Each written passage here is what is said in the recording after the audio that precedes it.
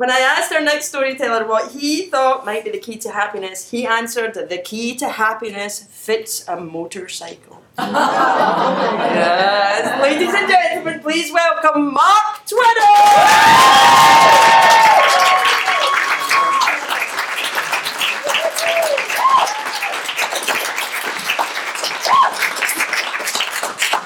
Wow. So, it was 2008, December, and I really felt that kind of my American life had started. Like my family's American adventure had really properly started. Not because it was a spectacular day or anything. To be honest, it was that we finally had a routine. In the morning, I got up, I'd taken our eldest son, Fergus, who was 6 at the time, to school. And then I'd come back, and then I'd driven my wife to CBS, where she was working. And then I'd driven our 18-month-old baby, Lachlan, to the park, and we played at the park, and we went to the grocery store, and we had lunch, and then we drove and picked up Fergus from school, and we played some more at the park, and then I fed them, and then we were back in the car, and we were driving to CBS to pick up my wife, Lynn. And we were driving down Fountain. You know, if we were tourists, we'd probably take Hollywood or Sunset or something else. But Fountain's quicker, and I was a bit late.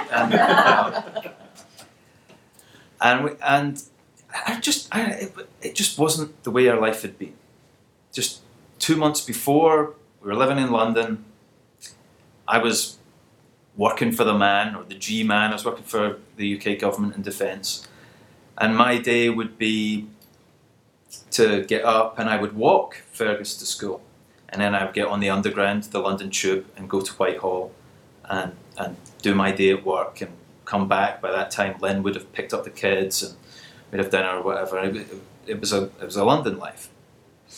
And then my wife had come here to LA, and she'd been offered a job to write for CBS.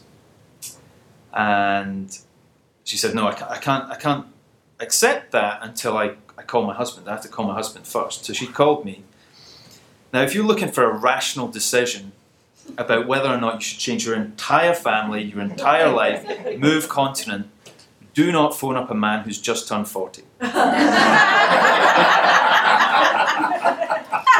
I said yes, and within 6 weeks we had the visas, we'd packed up the house, and literally for 6 weeks from job offer to Lynn starting work. That was how fast it happened. Which brings me back to Fountain. So I'm going along Fountain, and I get to the traffic lights to turn onto Fairfax. I'm waiting to turn left, and I see a blue flashing light. And I think, oh, that cop car, he's going to go through the red light. But he doesn't. He stays kind of diagonally just behind me. I'm like, oh. And then over the public address system loudspeaker thing, he says, Saturn, pull over to the right and stop. And I'm thinking, whew, that's lucky. I'm in an Acura, this hired car. But then he says, again, he goes, Silver Saturn, pull over to the right and stop. And I realise he's just mixed up the cars. It is me. And I'm like devastated. I really am devastated. My 18-month-old Lachlan in the back, he's asleep. My 6-year-old Fergus is worried. I tell him it's okay, the policeman just wants to talk to me. I think I was maybe going a little fast as I start to make the manoeuvre. But I'm devastated, just devastated. And, you know, because it feels to me that my whole new American life has just been taken away from me. And the reason is I have form for traffic stops. I have experience, too much experience. The first time I was riding a motorbike. Well, to be honest, I wasn't actually riding it. I'd run out of fuel, so I was pushing it. So and it was in Scotland. It was back road in Scotland, and this policeman stopped me, and he had me banged to rights. I was guilty. Not even in Scotland should a 12-year-old be riding a motorcycle. But he let me off, and it was okay. And then when I turned 17 and could get a driving license, my dad, in his infinite wisdom, he did a deal with me. He said, if you pass your car driving test, I will give you my old car. He really didn't want me to get a motorcycle. And he probably saved my life, really, to be honest. But it meant I was 17 and I had a car. I had my own car. And so me and my friends, we would drive around. We'd be out late at night. And you know, if you're a young man with your friends out late at night, you get stopped by the police a lot in Scotland. At one point I got stopped 4 times in 2 weeks. And they would always ask the same question. They would ask me what my name was, and then they would ask me what the registration plate, the number of the car would be. And my friends got so used to it, at points they would recite it, and the whole car would go, VHS 833, Policemen would be a bit kind of taken aback, and I'd say, it happens a lot, we understand. And it was fine, you know, that it was all fine, all the policemen were decent, and it was good. But then when I was 21, it all changed. It was December 31st. I was driving to pick up a friend so that we could go to a party. It was New Year's Eve, Hogmanay as they call it in Scotland. And I was going a bit fast, as ever. And these 2 cops, they stopped me. They were really, really angry. They kind of forcibly pulled me out of the car, put me in the back of their car. They were certain I was a drink driver. I hadn't even got to the party. No, I wasn't. I blew in the bag. They got all upset. They thought they'd got the drink driver, and I wasn't. And so then they said that I'd accelerated away from them at over 100 miles an hour on a 30 mile an hour limit. Now, the top speed of my car was 82. They made it up. It was a lie. So I contested it in court. However, that's really not the way it works. And the judge was really angry with me. How dare I lie? These 2 policemen were telling the truth. And so the judge threw the book at me, and I was banned for a year and heavily fined. I had to sell my car. And it taught me a lesson. And that lesson wasn't you shouldn't speed. You know, they were lying. The lesson was that you can't trust this judicial system, that if you haven't got the money to defend yourself, you're stuffed. So when I did get a motorcycle, and I decided that I might try and find out how fast it went, and the man caught me at 111 miles an hour,